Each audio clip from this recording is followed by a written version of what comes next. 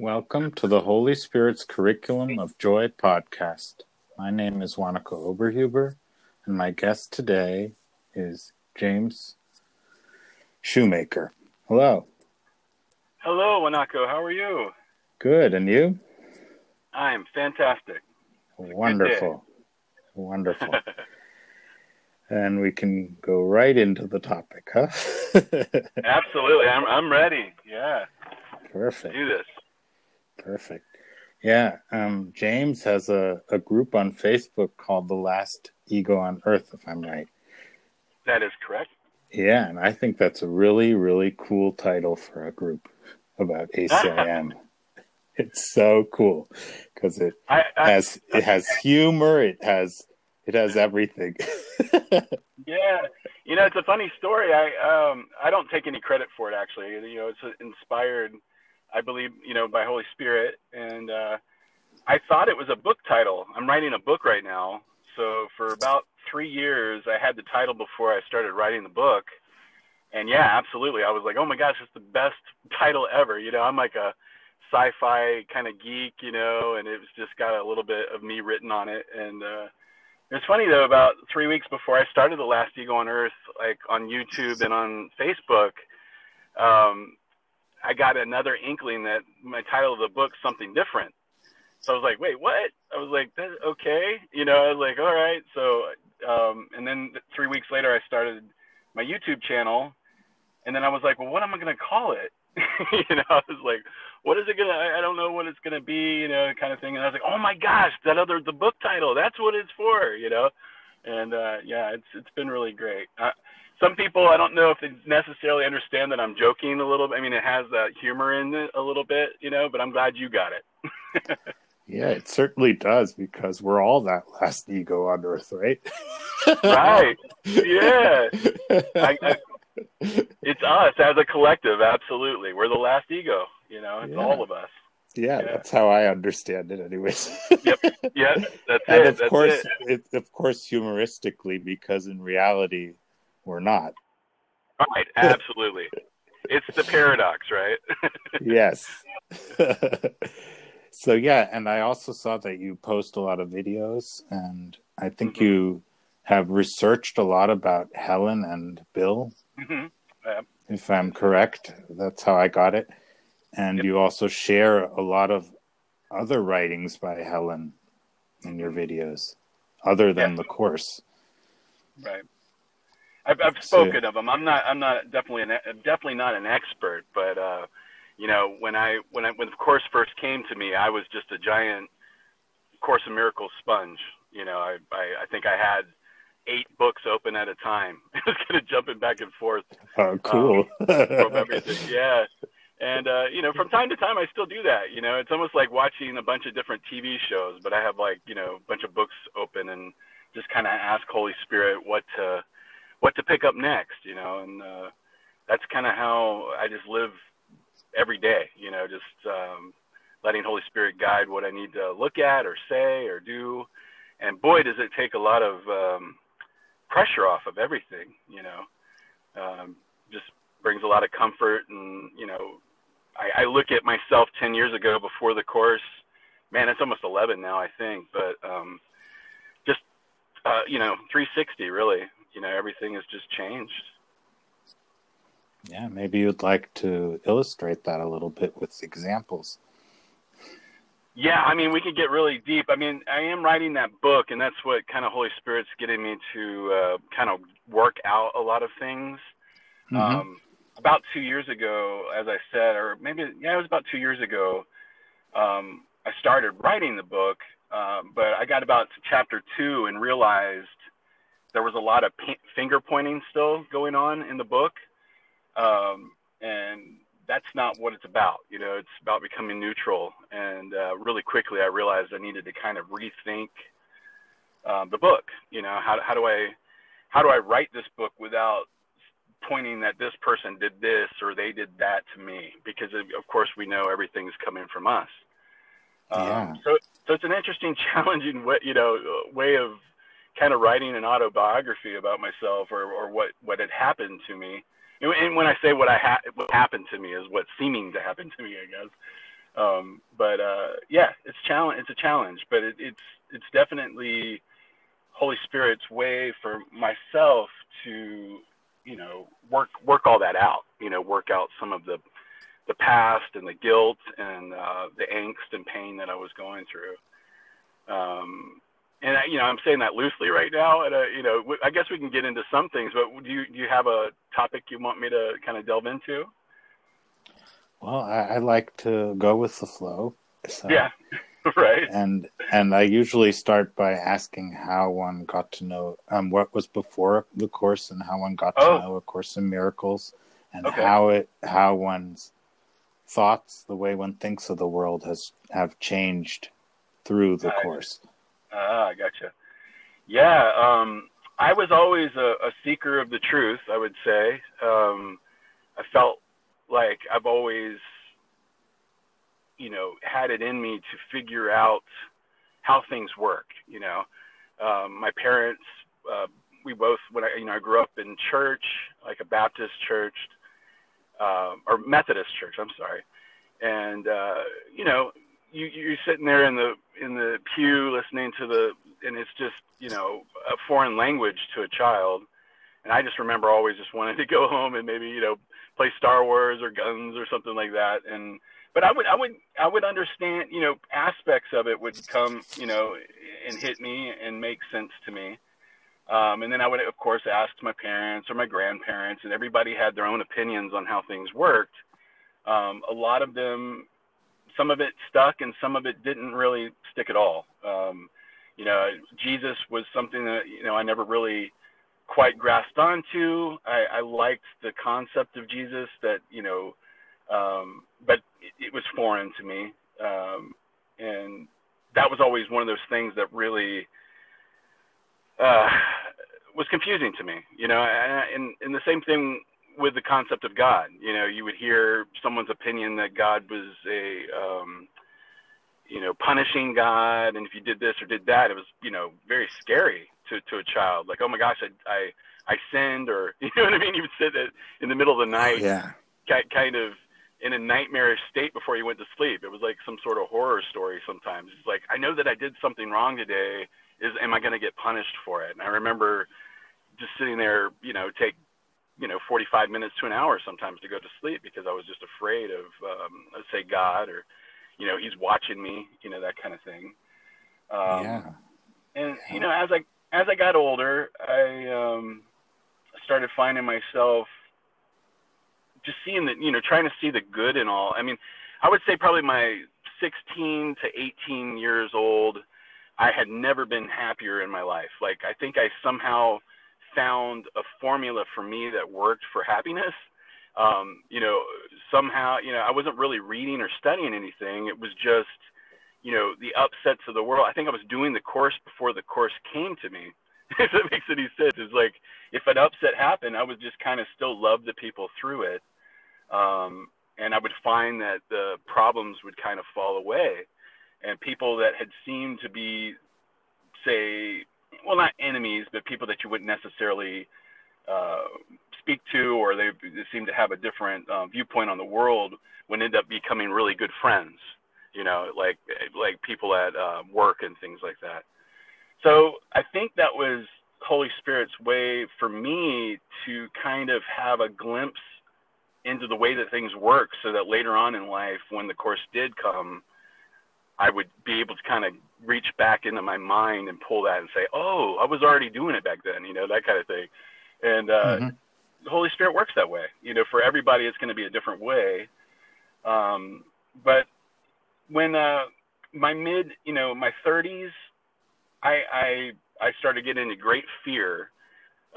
Here in America, we had the recession going on, and I owned my home, and I was doing, I'm a pretty happy-go-lucky artist. I was working from home, but it seemed like everything I touched would just kind of fall apart. I would go to try to make the world a better place, kind of thing, and then there would be drama between, people that I would be working with, or in my mind, it would be attacking myself. I I would start listening to the news about the recession, and the people around me were, losing homes and things like that. And at some point, my mind fell into that part of the ego. And so I became in great fear, so much anxiety. I just remember, almost like my heart felt like it would be jumping out of my chest kind of feeling. And at some point, I did what a lot of the Course in Miracles students and teachers talk about, where you're just saying there must be a better way than this. And I found myself one night, I was working on some animations in my office, and like many nights, I would work really late into the night, drinking pots of coffee, smoking cigarettes. I don't smoke anymore, but at the time I did. Just really kind of alone feeling, that depression, anxiety, mind pain, I would say. And I got down on my knees, like you see in the movies, and asked, I said, Jesus, if you are real, because I was so, kind of searching for who Jesus was. And I said, Jesus, if you're real, I need help. I don't know what I'm doing anymore. And I mean, from the bottom of my soul, it was an asking, like, I need help. And I felt this blanket of like a blanket of love over me. Like I've had tingles and things like that, kind of like spiritual tingles, but this was something I've never felt before. And it was a great comfort, and I felt a presence. I didn't see a presence, but I felt it. And I just was crying. It wasn't even tears of necessarily sadness. It was just tears that had some joy within it too, just, oh my gosh, he's real, and I feel this, and I don't remember much after that, except that I slept better than I've ever slept. It was just like, just a great comfort. And long story short, I woke up the next morning, and I have a really good spiritual guru friend, I call her, and she called me up and just randomly said, hey, I have something I gotta come bring you. And I was like, okay. I was like, all right. And so she showed up about 20 minutes later. She said, I have to go, but I'm going to give you this. And she hands me the book, or the Course in Miracles. And I had never heard of it or seen it or any of it. So it was just very magical and mystical. I would say more mystical than magical. But it's like this huge yes in my heart. I saw the gold lettering on it. I saw the whole teacher aspect, which, all my life I knew at some point in my life I wanted to be a teacher. But I thought that was for the arts, which I've done that also. But I was just like, yes, yes, yes, and yes. And I opened to the first page, and she didn't even tell me what it was. I didn't know who wrote it. But I read the preface in the beginning, read that, and I was like, okay, I'm in, And from there, it just, snowballed. The only other really coincidental thing that Holy Spirit put in place was I had unknowingly bought The Disappearance of the Universe by Gary Renard a couple days before on Amazon. And the only reason I bought it is I saw it on he was on an interview from this DVD that I had, and the title caught me, The Disappearance of the Universe. I just thought it was an interesting title. And it was kind of like Holy Spirit was like, hey, buy that book, And so the funny thing is that very same day that the Course came to me, when I went to go get the mail, that The Disappearance of the Universe was in the mail. And I had both of them sitting on my desk later on that evening. And I just kind of started flipping through the beginning of The Disappearance of the Universe. And all I read through it was the Course in Miracles, Course in Miracles, Course in Miracles. And, of course, God shivers. It's just like, oh, my gosh, what? And so that's where my journey began, And I did read The Disappearance of the Universe first. And it really unlocked the Course for me because, as you know, it's like, what is this? What is this language? And I really couldn't grasp onto it until, for me, The Disappearance of the Universe really unlocked a lot of that. Mm-hmm. Yeah. Yeah. So, but yeah, after that, I started. I haven't stopped. It was a little shaky at the beginning. I'd say the first 2 years, it was one of those things where, you're at that stage of acceptance and unacceptance of the course. So you'll read it a little bit, and then you're like, that can't be true, or no, I want to get back into I want to forget this and kind of go back into the world a little bit. And I don't know if you've had that same experience, but kind of pushing it away, like I'm going to go watch a movie, or I'm going to, spend a few weeks doing this instead of, reading the course, which I know now is perfectly okay. It was just, trying to push the love aspect away, Yeah. Yeah, it's hard. It can be hard at times to accept the course's message when things come up, where grievances come up in your mind. Yes. Yeah. Yes. Yeah. I think that's something that's going through many minds at the moment, actually through the mind. A lot of grievance is coming up. Yeah. Absolutely. Yeah. And for myself, I feel so blessed for that at this moment. And I know that's upside down thinking to the ego mind, but living through what I did 10 years ago, and I felt like that was kind of the prelude to what's happening now. Now I have somewhat of a sane mind, and believe me, I still get stuck in the ego's game of fear and things like that, but it's so much easier now to let it go, than now that I've gone through what I've gone through.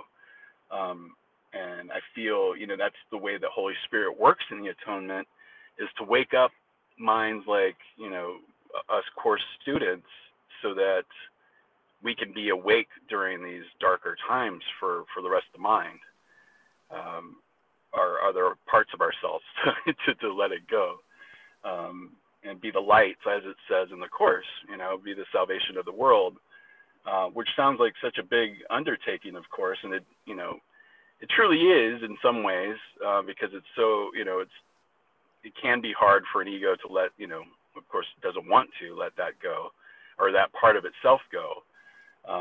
But when you're continually asking Holy Spirit through these times, watching as things just fall away, you see a news article one day that sounds like, this country is going to attack us, or this is going to happen, and the ego is always grasping for whatever it can to get your attention. But as you let it go with Holy Spirit, you wake up the next morning and that same article is just gone. It's like you never heard or seen again. So it's interesting to watch the process of how the illusionary world falls away. Even yesterday we were doing a Zoom call for the last ego, and we were talking about how fear can't live in love. Fear truly falls away when you're constantly connected to love. That makes sense. Yeah. But for people like me, I'm really pulled back and forth, right? So maybe you want to explain the process for the listeners of how you remain in that, or return to it, right? Yeah, and it's been a process of picking up the experience, and I'm trying to figure out how to explain this. At the beginning, number one, as I said, I thought it was a mystical book. I'm like asking Jesus for answers, and the book shows up. So I'm just like, oh my gosh. I felt like Jesus, handed it to me, which of course, in a lot of ways he did. But the one thing that I thought that I could do is just read the book, and I would be saved. I'd walk right into heaven. Yeah. I was in that much of pain that if I read this thing And, at the beginning of the book, it says, you don't even have to understand it. You don't need to get it. You don't even have to believe it. Just read it. And you'll go and what I thought was just walk straight into the clouds or whatever, just like I'm going to be out of this pain. So I sped read it. I would read it, and, I don't know, a few months later, nothing happened. You know what I mean? Like, when I say a few months, it was probably about 2 months or something. I think it took me to actually get through the entire book. Because those late nights where you would try to read a chapter and get it, and you were like, I don't even know what this is saying, and then you would reread it. So it was a lot of that. But yeah, at the end of reading the book, nothing happened. I didn't disappear off the planet or anything. Are you speaking of the text or just the text? The text, pretty much the text. Yeah, I was reading the text. I was going through the workbook lessons, trying to grasp my head around that. I'll get to the part about the workbook too that I ended up happening to me. Yeah. So long story short, and we could get back to what happened to me when I read the lessons, but what I found over the years is that you have to apply the course. That's the most important thing. It's like Jesus is telling us that you must apply this out into the illusion or in your mind. Of course, the illusion or the dream that's outside of us is the projections from within our mind.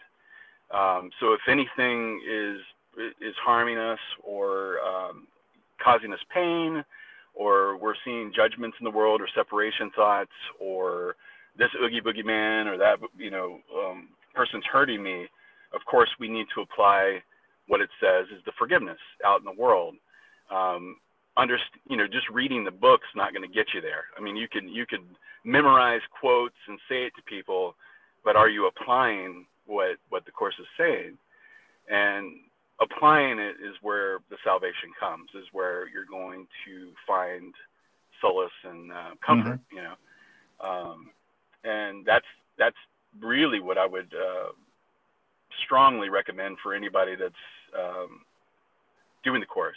Also, I would highly recommend doing some research on the language of the course. The different wordings in the course are opposite of what you would maybe think in what the world's definition of some of the words in the course. Yeah, that's true. From the course. Yeah, and getting to understand, and I know that that's a process that Jesus has put in there for us to undo those words, because we've made words special relationships, and to change the definition of them frees us in our mind. The word sin is a big one. From the course, a sin is just a misstep or a mistake. You're missing the mark, and I think that's even possibly in the actual definition. But dogmatically, the world or the ego has created sin into this punishing word. A punishment, like from you've sinned and now you're going to hell. And I know that was in me. There was a great fear about the word sin. So to change it to hey, you're kind of a baby right now and you're remembering who you are, and you're just learning to walk and you're falling, that's a whole nother definition. Yeah, absolutely. That Jesus is like, hey, you're not sinning, you're just learning to walk again. You're remembering who you really are. It's like we've had dementia, and we are now kind of coming out of that spell. And that, gosh, how much different is that kind of feeling that, hey, you're kind of already in hell, and hell, to me, the definition for hell is the separation from God, that is the pain, that is the suffering of the world. And that's what we're already experiencing. I know that that's what I was experiencing, was hell. I was not connected. Of course, we're all deep down, we're still connected to God. There's no way that we can get away from God. But in the ego's game, of course, you feel like it. You feel billions of miles away from of love, from love. So yeah, the definition aspect, kind of understanding the language. I know that's what, from what my experience with some of the other students, is that they get into this language, and even the word God or Jesus, well, Jesus isn't really mentioned in it, but even hearing that Jesus wrote it wants them to put the book down, because there's so many dogmatic viewpoints of being afraid of God and Jesus, just from different people's philosophies or looks on that. And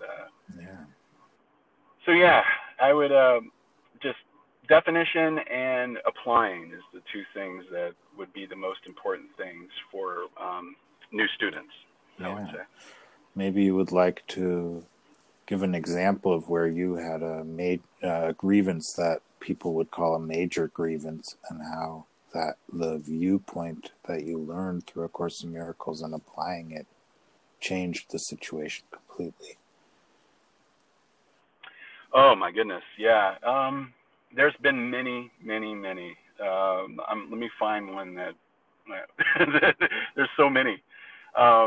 That's what's so beautiful about this, in the 10 years, that I've been doing the course. And I would say probably year 4, I got super serious. Not that I wasn't before, but I feel like I really buckled down and started applying more and more. And of course, the same trials and tribulations. And this is another one of those definitions that I'm talking about. If you're a new student of the course, trials and tribulations is also somewhat in the Bible, and that just means that lessons will come to you again. If you miss the mark, that that sin, I guess, if you want to use the word sin, but if you've missed the mark, the lessons that you have missed will come to you once again. And that's another thing, is like, from the ego standpoint, all lessons are just the ego. I mean, anything that hurts you, harms you, causes you pain, there's only one ego, and there's only one ego game. But in the illusion, it is split up to be many things, billions of things. So we've got alcoholism, you've got abuse, you've got, parents, every single thing that you can think of that causes you a grievance. It's pretending to be many things, but there's just the one thing, and the one thing is the ego. So that got me to a point of understanding, okay, wait, there's only one thing, that there's only one problem. And as the Course says, there's only love and fear, right? Yeah. And only one of those are real, and that's love. So finding these moments when a grievance shows up that seems to harm me in this lifetime, number one, going a little deeper in the layers and realizing it's just the ego. It's not that one thing that I have created in my mind. I'm going to get to an example here in a minute. I'm still asking what I'm going to say, but that brought me a lot of peace, to realize that it's just the ego's trick, to try to trick me into making a scary monster in my mind about, say, someone, or they're going to come after me and get me. All these things that we've created, very much like a child does when they're young. It's never stopped. Like, we still do it to this day. And when I'm trying to think of one of the scenarios that had happened to me that or seemed to happen to me. I'm going to use my father as a good example. We've had some issues in the past about certain, viewpoints on spirituality, and which many people do. It's like a back and forth. Like, I remember telling him about the Course, and him at first being kind of, well, okay, that sounds interesting, but then having kind of a rebuttal against it, saying, well, the Bible doesn't speak of these things, and there is really a hell that you're going to go to for for eternal damnation and things like that. And I was like, well, I was explaining to him my viewpoint that, hey, from what I'm to understand now is that we're already in hell. And he's like, no. It's like, no, that's not true. And then, you get to a point, because we're the same ego, I start doubting myself, like, well, maybe he is right, and that kind of thing is the very thing that Jesus wants us to let go, or Holy Spirit wants us to let go, is those judgments that I might have, or that separation thought between my dad and I need to, at a deeper level, let it go and realize he's actually on the other side helping me to dislodge myself from the ego if I allow myself to let go of those judgment thoughts that I have against my dad. Yeah. And what I have found is the more and more that I do so, the more I let go, the more peace comes in that situation between my dad and I. And it's been a process. It's not like an instant. I mean, there are such things as holy instances where you can just tell that you have let that part of the ego go, and it's no longer in your awareness anymore. I've had those also. But some of these, what I want to call it is an archetype, like my father figure, that's an archetype in the mind. And how many fathers in the lifetimes of the dream have I had in problems with a father figure? And this is an archetype that I get to let go, and there's many other father archetype aspects of my father I've had to let go.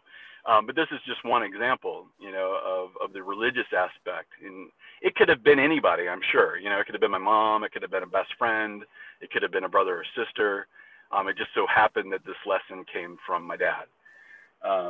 But coming to a point that, hey, there's a great section in the course, I think it's page 166, the correction of error.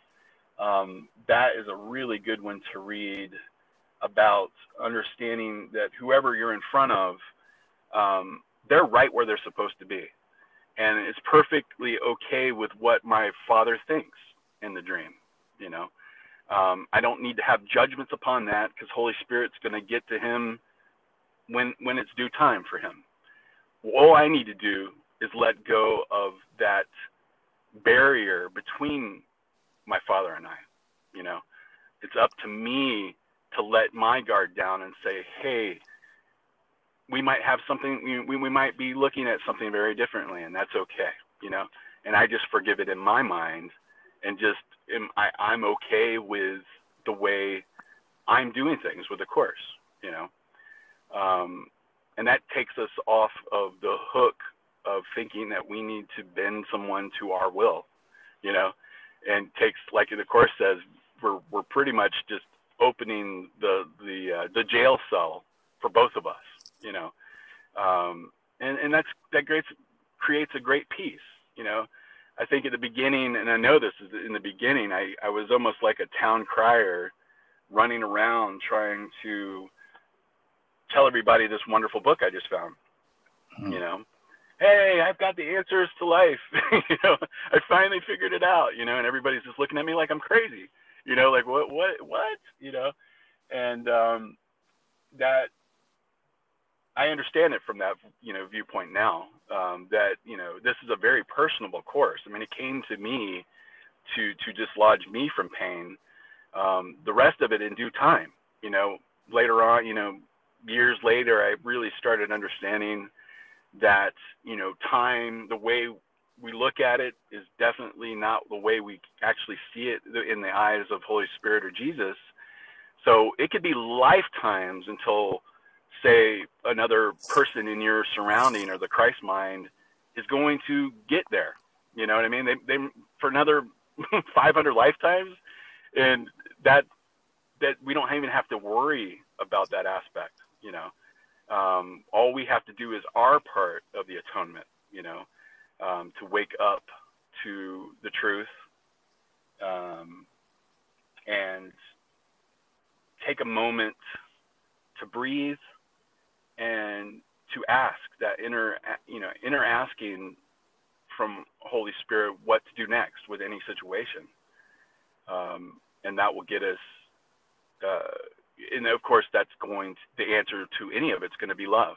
We're going to come to any situation with what would love do in this situation. Love's not going to separate. Love's not going to bring fear into it. Love might just shut its mouth. You know what I mean? Like you might just have to inside continually let go of what the outside world's showing you. And that's been a great key to my understanding, is that sometimes you don't need to do anything. It even says that in one of the lessons. I need do nothing. And that just really is solidifying that Holy Spirit's got us covered, with everything. So to kind of step back, be the observer of your own self, and kind of have patience with yourself in a moment, and also remember to ask, hey, wait a minute, what would love do? What are we supposed to do here? And that's going to continually drop the fear, and drop the separation thoughts, Yeah. So what you're saying, it took a while for you to be able to do that on the fly, right? Yeah. And that's another thing. I think again, my Zoom call, someone said, she was talking about how she felt envious of me. And I was like, whoa, please don't be envious of me. I still, to this day, have to let go of the ego. I mean, I'm still here, I'm still, as soon as we get off this call, there could be something I have to deal with my daughter, or I see a news article that pings me, like, oh my gosh, there's, World War III's coming, or whatever it might be. I still have to look at these things, and I still get, that alert, feeling sometimes where I'm dipping down into our ego, and but I'm quicker to catch it, because the way I like to look at it is like Holy Spirit puts landmarks in your mind or like a flag somewhere in your mind of trust, because that's one of the keys to all of this, is trusting Holy Spirit, getting back to realizing we're worthy of love, and we're worthy of who we truly are. And these moments of holy instances and these forgiveness opportunities, and then you see Holy Spirit kind of lays out these moments in time where you're like, it's undeniable that this was handed to me by God, and which from the Course's aspect, that would be revelation, right? That's the definition of what revelation is that that this came from God, and it doesn't mean anybody else sees it. You might have a best friend that you tell them, and they're like, oh yeah, that's really cool. They don't necessarily haven't experienced it, so they don't know. So this is something between you and God, where you're like, this is beyond coincidence. Like, I know that this came from God, but they're in your mind still, so that you have somewhere to kind of see where you're at. Like, I was in great pain 10 years ago, somewhere in the middle. I was on like shaky ground where I was kind of trying to catch my my balance. And now I'm seeing on the daily that, it's a daily thing where I'm catching myself and kind of, I'm more stable now, Yeah. And those landmarks of trust bring us to being able to do it faster. The great speed up is, you see the outcome almost instantaneously, because that's all that Holy Spirit and Jesus wants us to do. Hey, I feel like they're kind of standing there with their arms crossed, like on the sidelines, waiting for you to get it, say, hey, tag me in, tag me in. It's kind of like, like a football or sports or something like that, And any situation can be handled with them and with love, and to get to the deeper root that they are us. That's another thing too, and that I think that took me a while to grasp onto. That they're just the right side of our mind. When we choose love, we're connecting to them. That is us. They say, as it says in the Course, we're already in heaven. Dreaming a dream that's long over, an ancient dream, and that took a while to kind of grasp onto too. So, yeah, I think that's a good topic. The thing of envy, right, and how many people like me or anyone else who's thinking about these things, right, and attempting to change their minds about the world, right, that someone who appears to be better at it, right, one can get envious about it. Yeah. And yes, or yes. get angry at someone who's not as far as you are, right? In your mind, right? Absolutely. Yeah, they should be further on. They should be able to do this too, right? Why aren't they learning faster? Blah blah blah, right? And how? I love that you brought that up. Yeah, so that's a topic. Like I can't say where I'm at, right?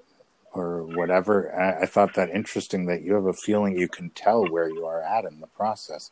I have the feeling I don't really know, right? Right. It took a while for me to get to that point, because well, number one too, I just want to backtrack to what you said. Even at the beginning when I was reading The Disappearance of the Universe, man, I was like, I want to be where he's at. I mean, he is meditating. He opens his eyes and he has two ascended masters in front of him. And I was like, oh my God, why am I not there? I want that. That's my little spiritual ego, yelling and screaming that I want that. What a trick.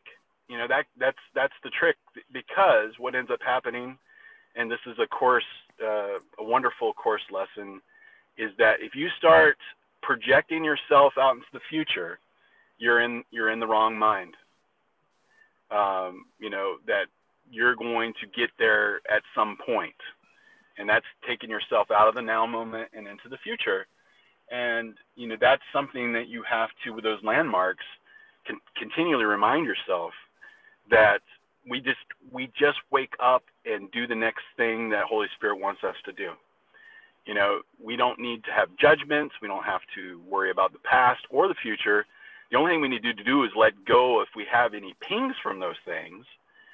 But there's nothing that we really need to do except follow the path that they put in front of us. And when I say they, that's another thing. Of course, it's one. Just follow love, follow the Christ, follow Jesus, follow Holy Spirit, whatever you want to call it. Just follow love. And that's what I've come to understand, is that we can call it a great many things, and it's going to be different for everyone. But when you start understanding the layers, and really start asking, you start kind of deciphering other people's languages. Does that make sense? Yeah, it does. I think it's a very important topic, because this is our path, right? This is what we are experiencing in every moment. And this topic, I was just talking recently about how do you make these choices? The thing is, we think, oh, how wonderful would it be if I'm in charge of making choices, right? I'm the one who's powerful and this and that. And then we're choosing the ego again and again, the ego choices of separation. And we're like, what? I'm not in power if I'm always choosing the thoughts that are putting pain into my experience, right? How could I actually accept the power that I actually supposedly have, right? Because in that moment, you don't believe it. Right. Yep, we've got that barrier of the ego, and it's so it's subconscious too. That's the ego's game is that it hides ancient things underneath the truth, you know, or over the truth, I guess I would call it. It's kind of a blanket of darkness, or the veil, I guess, from the Bible. That there's a veil of darkness hiding our true self, and that's that dementia aspect I was talking about. And the only way that veil is going to get thinner and thinner is by us letting it go. And the Course, you know, and I love that this finally stuck in my head, but it's over, you know, the Holy Spirit, when we look upon it with Holy Spirit, or we look upon it with Jesus, there's a part in the Course that says we're overlooking that thing. We're just overlooking it. You know, it could still be there. We're just not seeing it. We're not having any, there's no, nothing behind it anymore. You know, it's like watching a leaf going down a river. You know, it's like it's just something that just passes by. It's like clouds, possibly. These painful things, we just kind of, okay, Holy Spirit, what are we going to do? And Holy Spirit's going to say, hey, we're just going to overlook this. This isn't even your reality. This isn't true. And handing that over, or putting it on the altar of God, which, you know, the Course speaks of, is taking that pain, whatever it might be. Let's say if it's a abusive father or mother, or, you know, something, or a relationship that you've had, you can close your eyes, them on the altar of God, like a bench, somewhat, you know, picture them there, and then just picture them possibly turning into light, or maybe you hugging them, and you know, even if it's really, really hard to do, it's just going there, looking at it, and then handing it over to God, or to Holy Spirit. Yeah. And watch it dissipate, you know, and you might wake up the next morning and it shows up again, you know. It's not this instant thing where, like, hey, I just did this meditation and I thought I let it go, and then it shows up again. They give you, that same person calls, or whatever it is. It just means you need to let it go again. You're slowly chipping away at that veil, you know. And it's a process, because we're the ones that at a subconscious level are still holding on to the ego, because we are that ego, you know.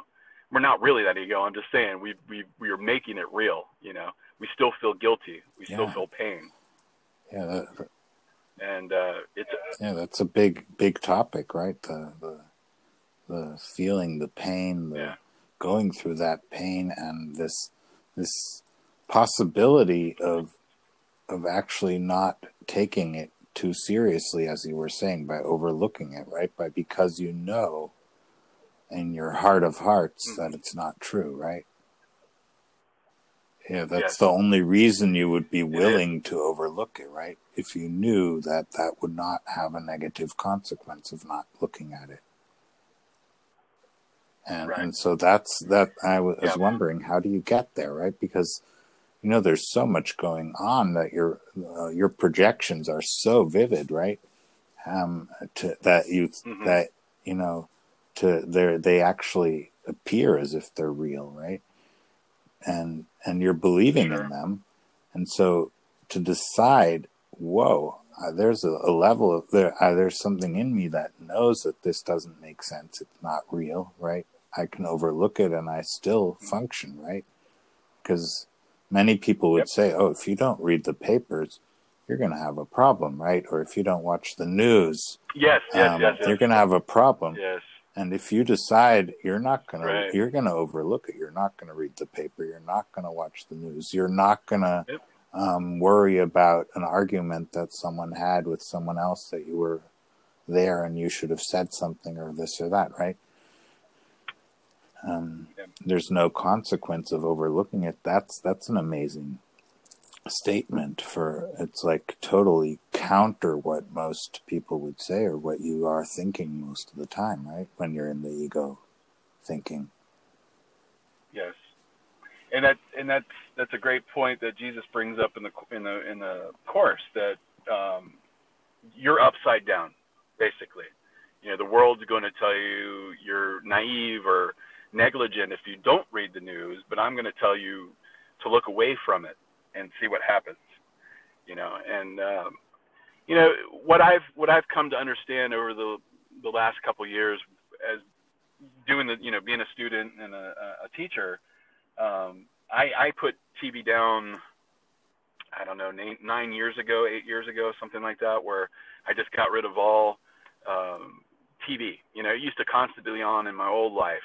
I think even sometimes 2 to 3 TVs would be on in the house. Just craziness. You know, now that I look at it, I was like, how did I even live that way? But they would be on all the time because, you know, the ego loves chaos, right? And also I remember just diving into, say, things like on YouTube where you'll go down rabbit holes of conspiracy theories and things like that.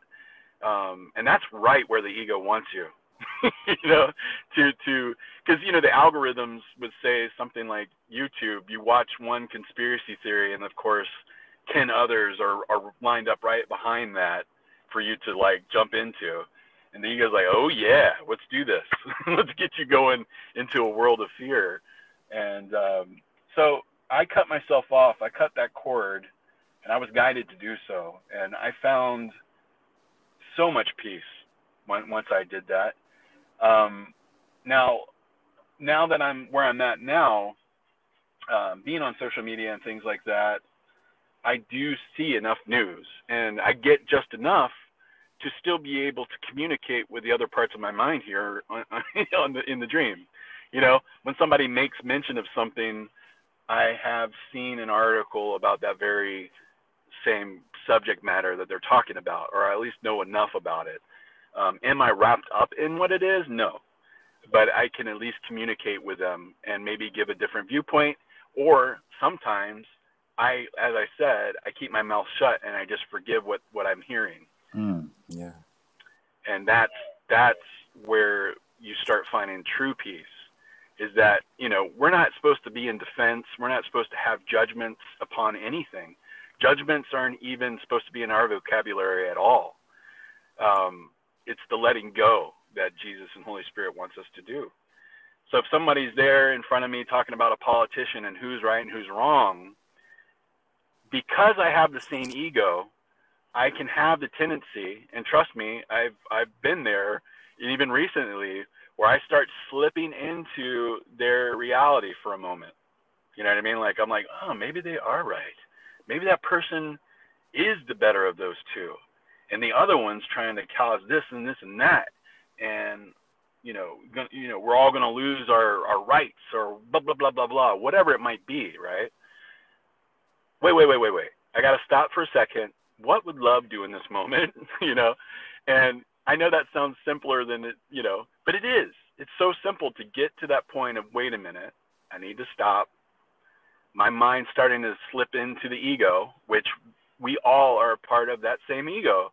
And that's why it's so easy to side with one side of some projection in front of us, because we have the same mind. You know, we have the Christ mind and we have the same ego, right? So I could start slipping into that, or I could say, wait, stop. What am I supposed to do in this moment? Okay. Oh, wait a minute. I got to ask Holy Spirit, what do I do next? What do I do next? Yeah. Holy Spirit's going to really quickly say, hey, I want you to say this to this person, because if we're becoming a part of the atonement, which quickly, I guess I'll just explain to some of the viewers that might be new to what the atonement is. But the atonement is Holy Spirit is in charge of the atonement, which the atonement is the solution to the separated dream. It's kind of like the miracle pill to the dream. I guess that's what I would call it, or you know, the vaccine, right, to the disease.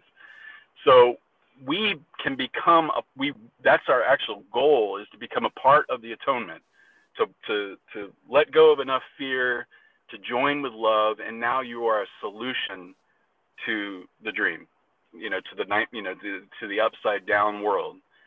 And once we do that, we're in these moments, and we'll be, you know, we take the moment to say, what would you like me to do in this moment?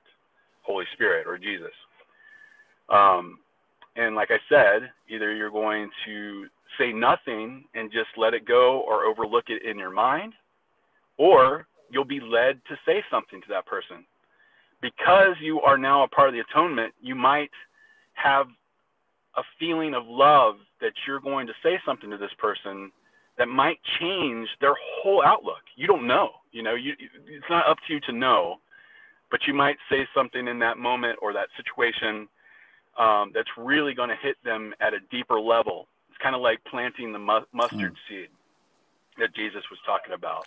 It's like you're just giving them an idea of love that might change their whole outlook.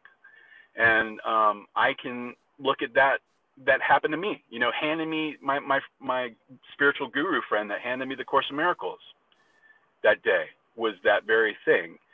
On some deeper level, Holy Spirit went to her and said, hey, you don't know this, but James was on the kitchen floor last night, like praying to me, and I need, of course she didn't get this message, but somewhere deeper at a deeper core, she was like, I got to go give him this book. Yeah. It was synchronicity, it was mystical. And that was that mustard seed that she was listening to Holy Spirit, brought me that book. Now, she doesn't need to know the outcome to that, and neither do I when I'm in a situation like that, right?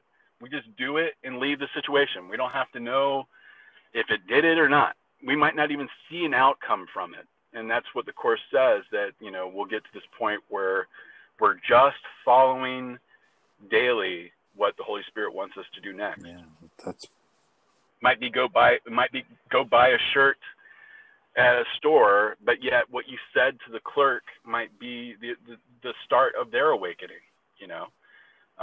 When we're shut off in the ego, we're not, I know many times in my life prior to the Course where I kind of shut down to love, almost like I could even see myself as more of a dark figure that had closed itself off. And all I wanted to do is, if I did need to go to the stores, kind of hide myself. Yeah. Don't make eye contact with anybody. I'm going to keep my head down, almost like a black little smudge in the world. And you don't say anything to anybody because you're in fear that they're going to judge you or look at you upon differently or whatever. But now, and, just like this conversation here, when you're open to love, you are at the grocery store and you see somebody possibly showing with maybe it looks like they're having a tired day or some upset within themselves. And you might be, you ask Holy Spirit, should I say something to them? And then he's like, yeah, absolutely. Say something. And you're like, hey, how are you doing today? And then they perk up and they're like, oh my gosh, somebody's talking to me. Yeah. You know what I mean? And then you just give them that moment of love, and that one little moment can change everything. They might go and spread that to someone else, or who knows. It's just, we don't need to be that little black smudge. We could be the light that Holy Spirit wants us to be, and that part of the atonement. Yeah, that's a beautiful example of, because we are going through a lot of times where we feel like a total failure, right? Every one of us, and that's yes. Really remarkable that that can be turned around to be an opportunity to go the other way, right? Mm-hmm. And you're explaining that it could actually just be this person was open enough to accept a word or a symbol of love that it could change their day or their moment completely, right? Absolutely. And then at the deeper core of the Course's teaching is that you are actually still the student. You opening up is opening up your light, and that's really all that Holy Spirit wants you to do. It's doing both, but the biggest thing is for you to continually wake up. And I love these moments. Like I said, I'm a super sci-fi geek. I love Star Wars and things like that. And at some deeper level, I think that's one of the core things that even with the chorus, you know, it's like may the chorus be with you, cool. you know, and all that Yeah. stuff. Yeah, and you know, I've always, even when as much as I love Star Wars, it was always about the good guys, and you know, finding the balance between dark and light, and like how Luke saved his father from darkness. No matter how dark Darth Vader was, he was redeemed. You know, all those stories like that, you know, are Holy Spirit's going to speak to you however he's going to get to you. And I know Star Wars was one of those things, and still does to this day. And I was just on board with the whole idea of wanting to be this good guy that helps this situation and helps the world in some way, you know. And I was doing that with my artwork, but I was doing it alone. And you have to join with Holy Spirit, because Holy Spirit and Jesus can see outside the dream. And that was kind of hard to understand and grasp onto what that meant. But, you know, Holy Spirit being the bridge between God and, or the mediator between here and God in heaven, and that was why Holy Spirit was created in the first place. Understanding what that was really helped me grasp onto the concept of who am I even talking to? You know what I mean? Like, who am I supposed to be like talking to here? Jesus, Holy Spirit, what's the deal?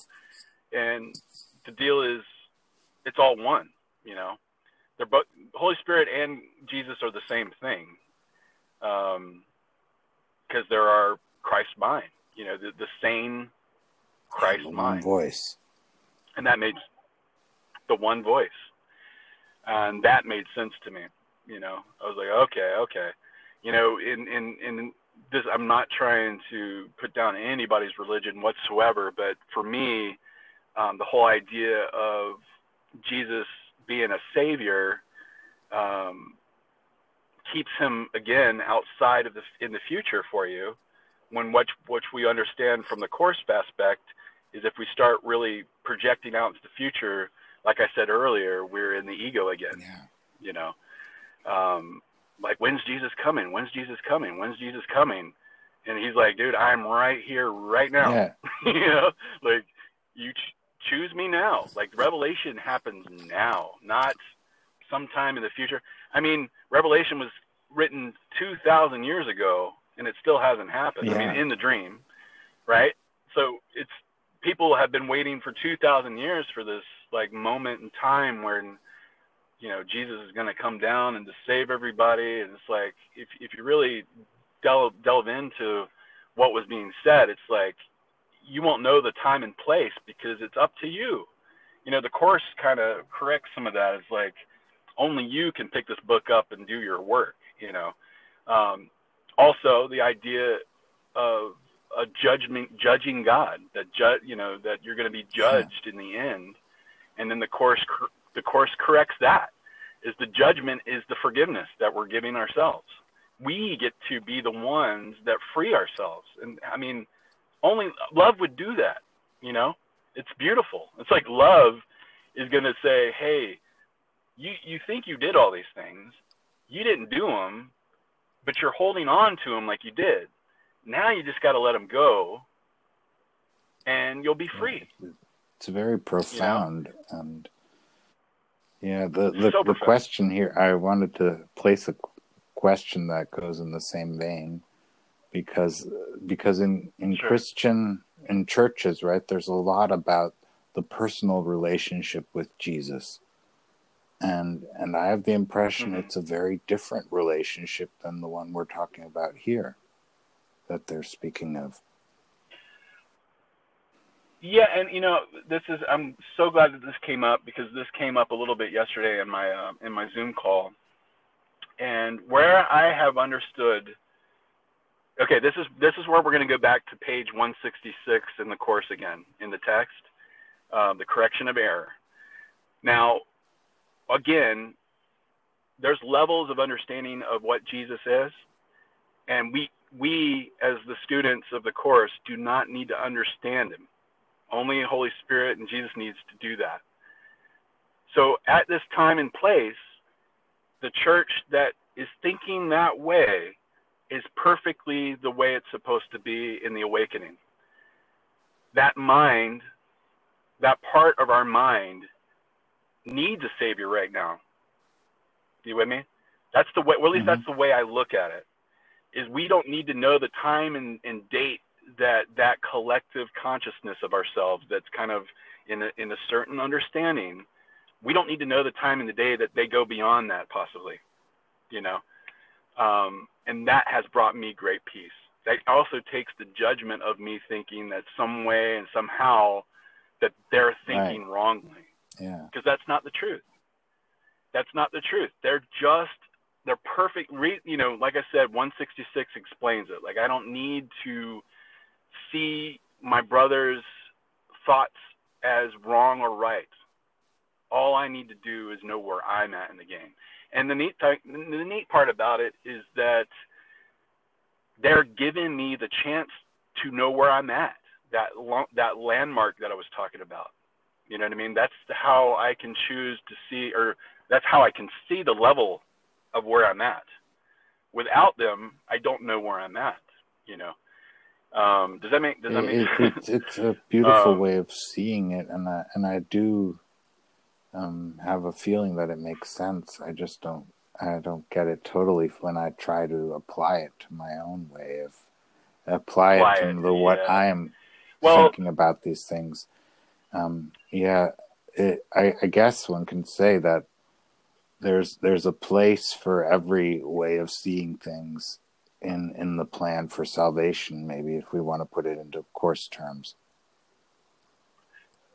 Perfect. That's where I have found my comfort, is that we don't understand time.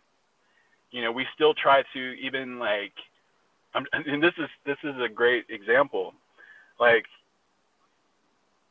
my understanding before the course was I pass away and I'm going to go up to somewhere, and my parents or my grandparents that have passed on are going to be there. Yeah. Boom, right? From what the course perspective is, we are everything and everybody that has ever been, right? So when I go up there, which mother and father am I going to see? All of it. We have been every single bit of it. So it's not going to be one single father and one single grandfather from a finite pinhead viewpoint of like looking at the head of a pin. It's just multidimensional. Every aspect of eternity, every moment that we've created has been purged from the darkness and is available for our, bringing up. I mean, I kind of picture it, I maybe at some point, maybe another time we talk, we can get into this, but I was lucky enough to kind of see behind the veil at some point, and it's beautiful, and it's beyond words too. That's another thing that's really hard to explain in language. But everything and everybody that we've ever known is there. Yeah. We don't quite grasp onto that in this dream, because it's kind of like, we're moving forward at this like linear aspect. It's not like that in eternity. It's not like that in heaven. God says that he's, going to take everything that we've created. It's like a proud father. Like, my son or my daughter made this thing, and I'm going to stick it on my refrigerator, but we're going to purge it from the darkness. That's the way I kind of look at it. And I know I'm kind of being loose with this because it's really hard for me to kind of explain, but it brings me great peace because of the way that time has worked, or the way it works, is it's just not what we thought it was, not linear at all. And for me, that takes the ideas of this lifetime looking at, say, a religious sect of people you know, that's just a part of the consciousness that's believing in one certain aspect of things, and it's perfectly held because Holy Spirit is in charge of the ego world now and always has been. We're just needing to let it go. So we don't need to worry about what or how other people are doing things, you know. There was a point where I might have thought a certain way, and then from the Course perspective, it got me to dislodge from that thought system and see it a different way. And I just have to trust that all paths lead home. And that's also what, you know, Jesus is letting us know, that, hey, we're going to make it. You know, this is a great story that I love talking about, and it really got me to understand kind of how the dream works. But I'm not sure if you've ever heard the story about Helen Schuckman and how Jesus came to her about the Course at the beginning. She was kind of getting to know Jesus at the beginning, and, you know, when they would speak through writing, and she was asking them certain questions, and she asks Jesus, you know, why did you pick me? You know, that kind of, like, why are you picking me? And, you know, she, prior to this, she had dreams of being, you know, back in the time of Jesus, you know, like, I think robes and things like that, and caves. So she was getting kind of a look into that other reality, you know, or that other time period in the dream. So she was being prepared for this moment, right? So anyway, they're talking back and forth, and she's like, "Why did you pick me?" And he's like, "Well, you don't remember this, but we were both Essenes." And, you know, that was the religious sect back in the time that Jesus was in the dream. And he says, we agreed to make this book then. So this is how amazing Jesus is in the dream, right? And the atonement. You know, here they are 2,000 years ago discussing making the Course of Miracles in the future, right? So he said, we agreed then to do this. And so she's like, oh, okay. And he says, but I got to tell you something. You know, this is like 1969 or earlier, maybe. I'm not quite sure what the exact year was when this happened. But he's like, but we were supposed to write it your next lifetime. So sometime now, you know what I mean? Like you know, in maybe the 2020s or something like that. And he says, but the dream is getting darker, and we need a great speed up. So I want to try to speed this up. So I'm coming to you now to ask you to write the book. So she reluctantly was, you know, I'm not sure if you know a lot about Helen, but she was kind of reluctant to do so, kind of fighting her way through this whole scenario. But, you know, before him leaving her in that session that they were talking, the humor comes out in Jesus, and he kind of says, he goes, I'm going to leave it with you to think about it, but I know you'll make the right decision. That's a good one. Yeah, I just thought that was so cool. But what that story for me showed is how the atonement works. Is like, it's, you know, even though the script's been written, there's different possibilities that can happen within a multi-dimensional story. It's very much like DVDs, you know, you get like the director's cut, or you get a bunch of scenes that have been deleted, or you get an alternate ending or an alternate beginning. There's all these scenarios that have happened, and through forgiveness, we can usurp those possible less or more dense stories, you know. By forgiveness, you know, I know I'm going to use this example with Gary. I mean, I've had a few, but I can't think of them right now. But with Gary Renard explains in one of his books that Art in Persia explained to him that with his forgiveness, he was able to not go through a car wreck, you know. He'd be like, well, you know, this didn't happen and this didn't happen. And they were like, well, you know, if you stand back and look at it, you were actually going to get in a car wreck. So with your forgiveness and your choices in your mind, you didn't have to go through that certain Is that ego the story script, with the cinema? And yes, the cinema. Yeah, Yep, where absolutely. he went to the cinema and it was a bad film, right? Yeah, and he was so angry about that, and totally. then they explained that. They explained that, you went to this bad movie, but you were going to get in a car wreck if you wouldn't have. And it's like, oh my gosh, that's how this works. Yeah.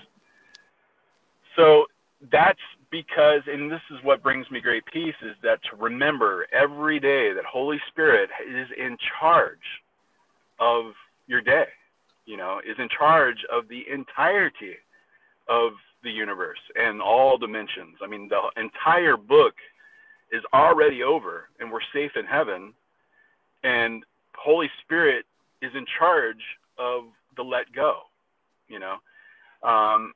and what brings great comfort also is to realize that, they're only going to give us enough what we can handle. That's another thing that it says in the Course, that, some of these really tough things that we have to go through are moments that we need to purge, right? And Holy Spirit is right there with you when you're doing that, and letting it go.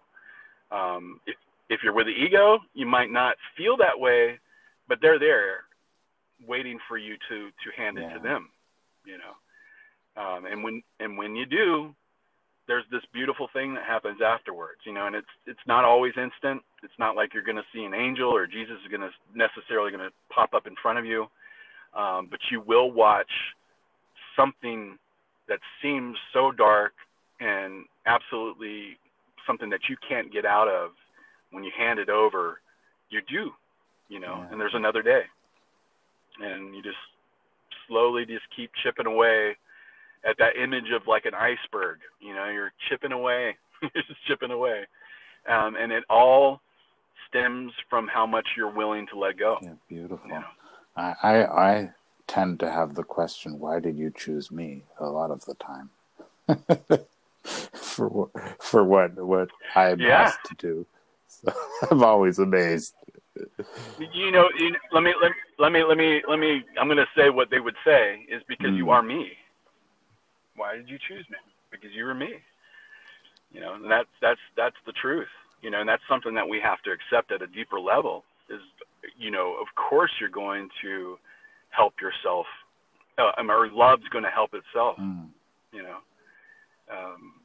There is no separation between us and Jesus, and us and Holy Spirit, or us and God, and that's what we're remembering. Why are you choosing me to be the salvation of the world? Because you're me, is what they're going to say, and we're going to get out of this. We're one in the, we are one.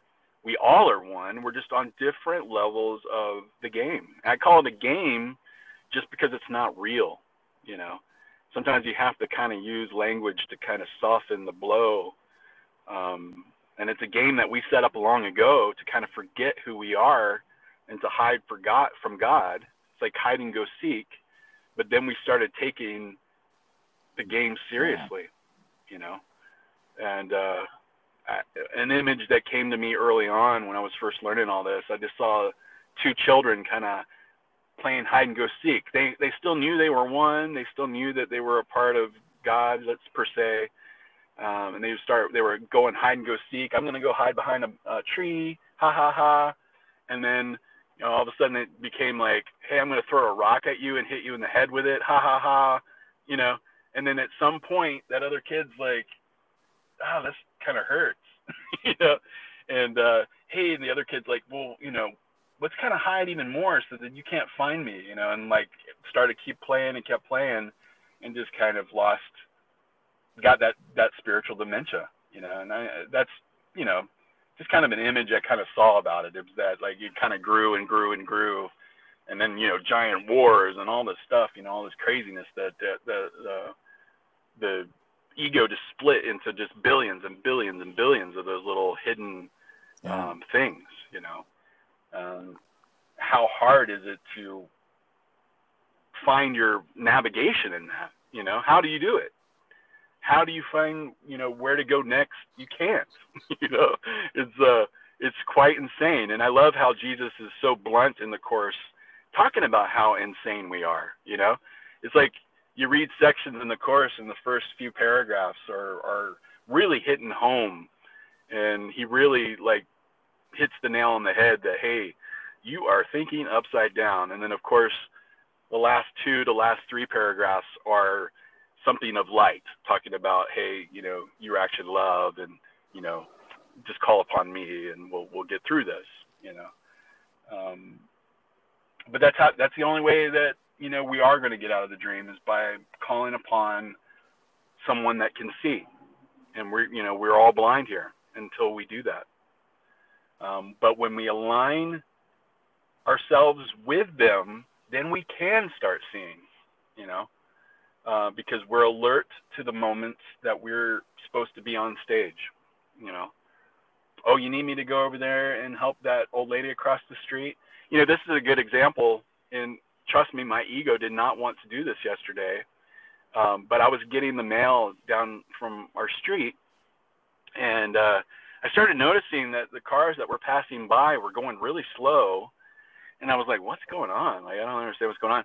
And I kind of moved away from the mailbox and started going down our street, and I looked behind us, and there was a dog was really close to the street, and I was like, oh, that's why they were slowing down.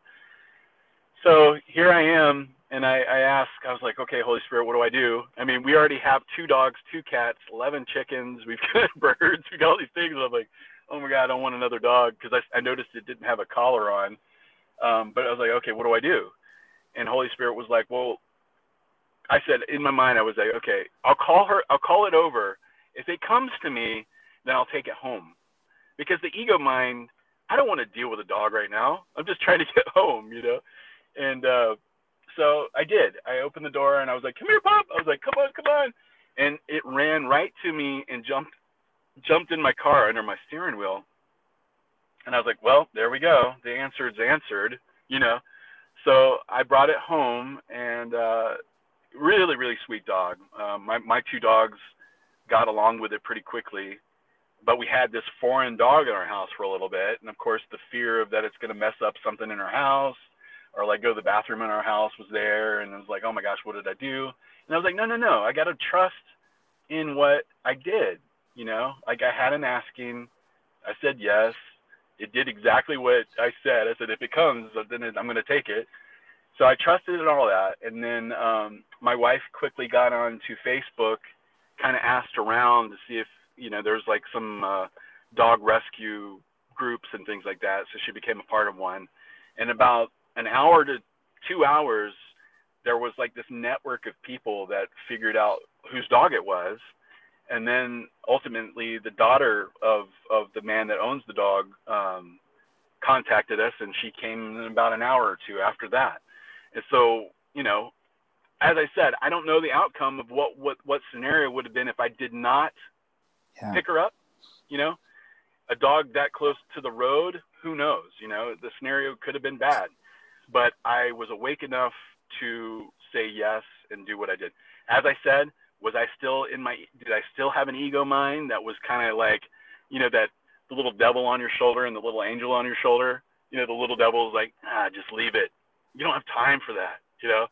That, of course, that ego self is there too, kind of going, you don't need to do that. Just go home. You're tired. You want to rest today. And no, that's not what love wanted me to do, and I'm really happy that I did it, and that's on the daily where these lessons will come, even this conversation you and I are having. There was a part of me waking up, I was like, oh man, I don't want to, but then there's the love part of myself that's like, man, I really want to connect and speak the truth, and then connect with my brother and all the other Christ minds that are listening, Yeah, I think another humorous part of the title of your group, The Last Ego on Earth, right, is that you're saying, I'm going to be with you till the end, and however it goes. I'm not going to leave anyone behind.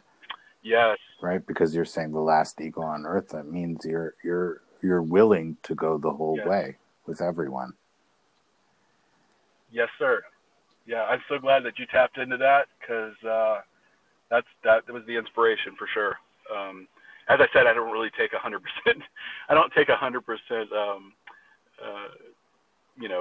I know that was inspired by Holy Spirit, but yes, absolutely. That is the thought. And I remember early on, when I was in so much pain, there was a moment where I was in that state of saying that, like, I remember kind of having these visions of hell and eternal damnation, where somehow God would take a sect of people and place them in some sort of punishment for the end of eternity.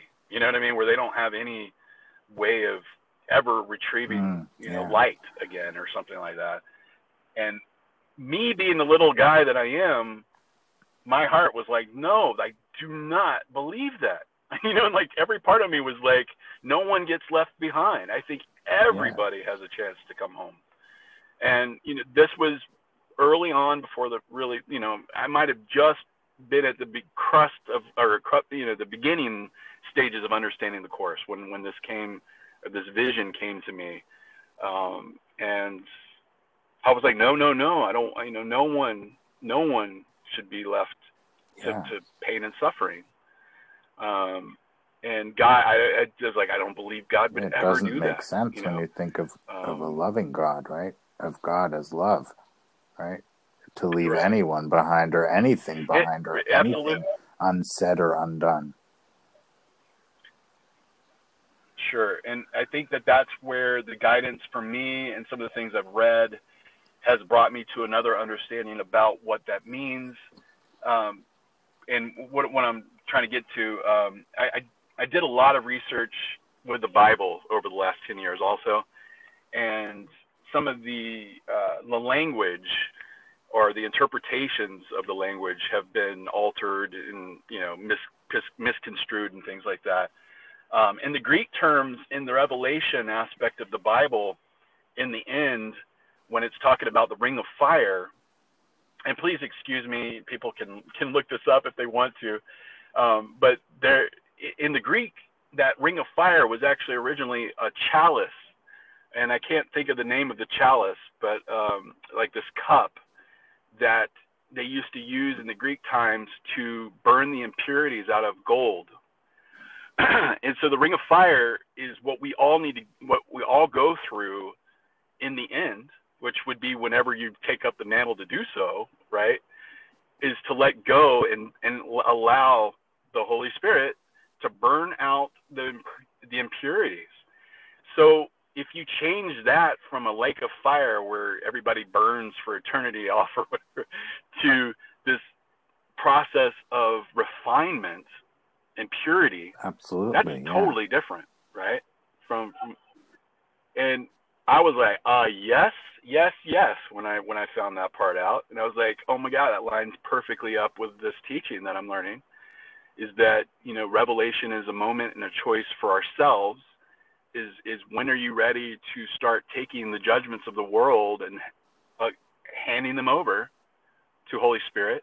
Not that Jesus or not that God's going to be sitting you down and just judging you. It's a reversal of that. You are letting go and reviewing it and letting it go with love, and then you're refining yourself and you're remembering who you really are. You're not becoming something new. You're actually uncovering your true reality. You're uncovering what you've long time forgot, And the beauty in that is if one part of the Christ mind gets it, it's so much easier to connect to another.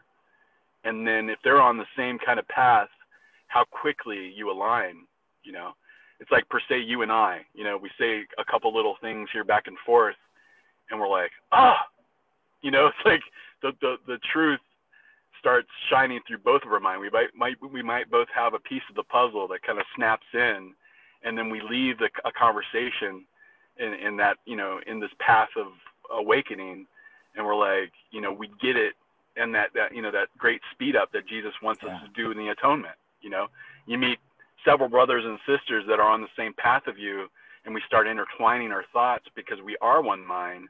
we start getting it at a rapid pace, and that's exactly what the course was written for. The whole speed up is the whole point of the course. Jesus knew exactly what I needed in the middle of my pain was a great speed up, right? And it's funny, there's an aspect that tells you at the beginning that, for some it will be easy, and for some, I can't remember exactly what the wording is, but pretty much ripped out of your reality that you were in, and that's what happened to me. And it wasn't easy, but on a deeper level, I look back and I was like, it's exactly what I needed to do, and it was what I could handle, like it says, Jesus says, it's not going to be easy, but I'm here with you and we're going to make it, and I definitely knew the entire time that he was with me through the beginning of that rip out. You could also see the fire as joy. Instead of you have to go through through joy to remember who you are, to get back home. So and in A Course in Miracles we have the path through the happy dream. So that would make sense in that way as well. That ring of fire. That's yes. I love that you brought that up. That's one of the most important lessons that I have learned, is that you've got to have humor, you've got to have joy to make all the ingredients work in this. It's still okay to enjoy good movies or listen to songs or play video games, or you know what I mean, like anything in the world. Since Holy Spirit has ownership of the ego game, everything of the world can still be used. We're just looking upon it differently now. The beginning aspects of the lessons in the workbook are the teachers of that. Jesus is getting us to look upon all the objects that we have special relationships with, and we're just seeing them in a different light now. Like, they're no longer making up who I am. My car doesn't mean anything. It takes me from point A to B. If it breaks down tomorrow, if I am supposed to have another car, it will be provided. If I'm supposed to start taking a bus, that will be provided. The way will be shown. It's just, I'm just going to follow whatever Holy Spirit and Jesus has it for us. Now, desires, this is something too that, the law of attraction and desiring things, Jesus and Holy Spirit knows our desires, and all it wants is for our happiness and joy. So just let down any of the thoughts that we think we need to get this out in the future, and we just need to allow whatever comes to us, and we'll be surprised that we'll get exactly what we want, and probably better than what we've even imagined. And that's one of those landmark things that I have also. I'm like, oh my gosh, I thought I wanted this one little thing, and I've been given something so much greater and better, than that thing that I could have even created. And none of those things are ever, of course, put there in front of us to keep us in the dream longer.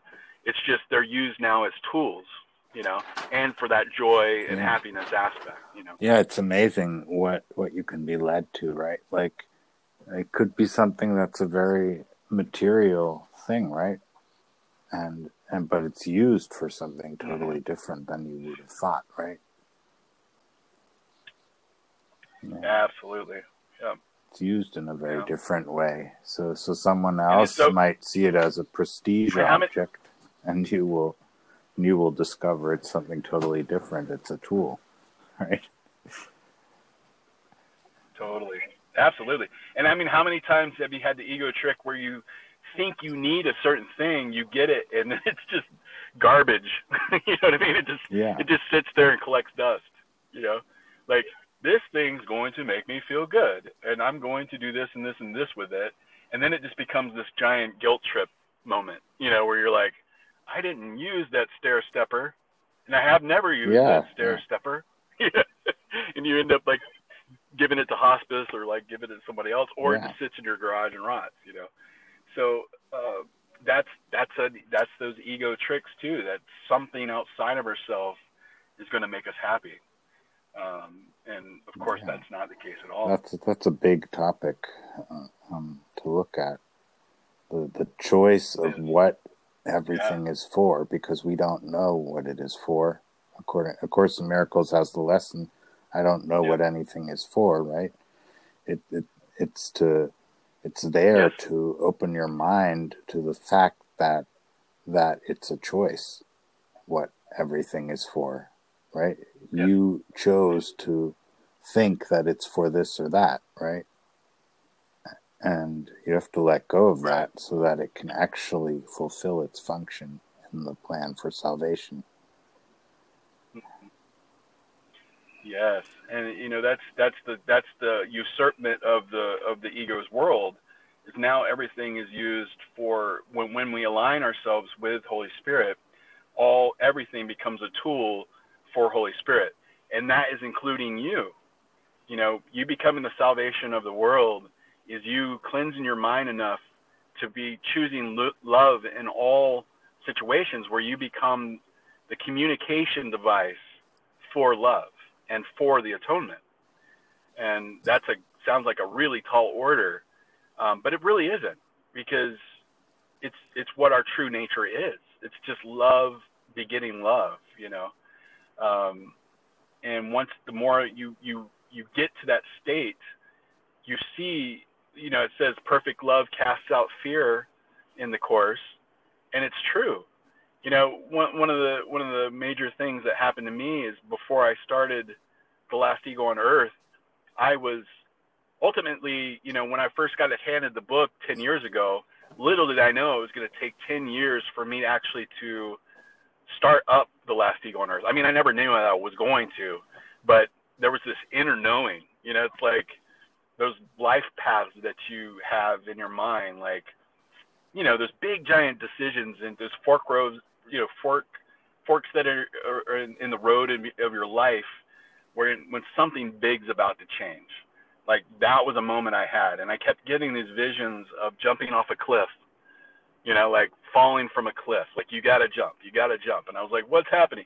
And this was right as the COVID thing started, is when I started The Last Ego. It was like, okay, it's time. You know what I mean? I was like, what does this mean? I'm scared. And what I was scared of was being attacked. I was scared that if I came transparent and started teaching the Course, is that I was going to be attacked by the outside world. I got attacked 10 years ago when I was kind of trying to tell everybody about it. I lost a lot of friendships and family, my old family and stuff like that from the Course. And here it is coming back to me that, like, if I go transparent and start talking these things out in the open, I've seen the horrible social media bullies and things like that on YouTube, and I'm like, oh my gosh, I don't know if I'm gonna be able to handle that. But here it is 9 months later, and I haven't ever had one negative comment. I've never had a thumbs down. That's big for me. I was like, what? I was like, what my fear that was there was cast out, because I'm coming only from a place of love. My intentions are not to get famous. My intentions are only to connect to the Christ mind and help it awaken. And I know that it's awakened me. This beautiful relationship that I'm receiving from all the other Christ minds. I mean, you and, people from like Africa. I've got people all over the world, everywhere. And it was blowing my mind at the beginning. I was like, oh my gosh, this is happening so fast, of this connection, and it's been only a ride of beautiful and joy and happiness. And, I get up, I do the Zoom calls on Fridays, and I get up every morning just so excited to start the call. And every call is always so beautiful, because what's brought into the calls are always what we all need, because we always come from the place of, this is not happening to my brother or sister. It's something that we all need to look upon it and let go of it together. When two or more minds are gathered, and we look upon and overlook it together with Holy Spirit, gosh, how powerful is that? You know, it's super. Yeah, it's exponential, and it's, I don't know. It's truly my most a miracle. recent, You know, my most recent count on how many countries people are from who listen to this podcast, it was 39. So it's probably going to go up, but that's where it is now about. That's great. That's great. Yeah. And that's, you know, it's the course too. It says if we can just help one brother, we have done our forgiveness. You know, we could sit down with one other Christ mind and just continually let go, and we can go home that way. We come home 2 by 2. It says. Yeah. Yeah. Yeah. Exactly. Yeah. But yeah. It's beautiful. It's beautiful. Is there anything else you'd like to share?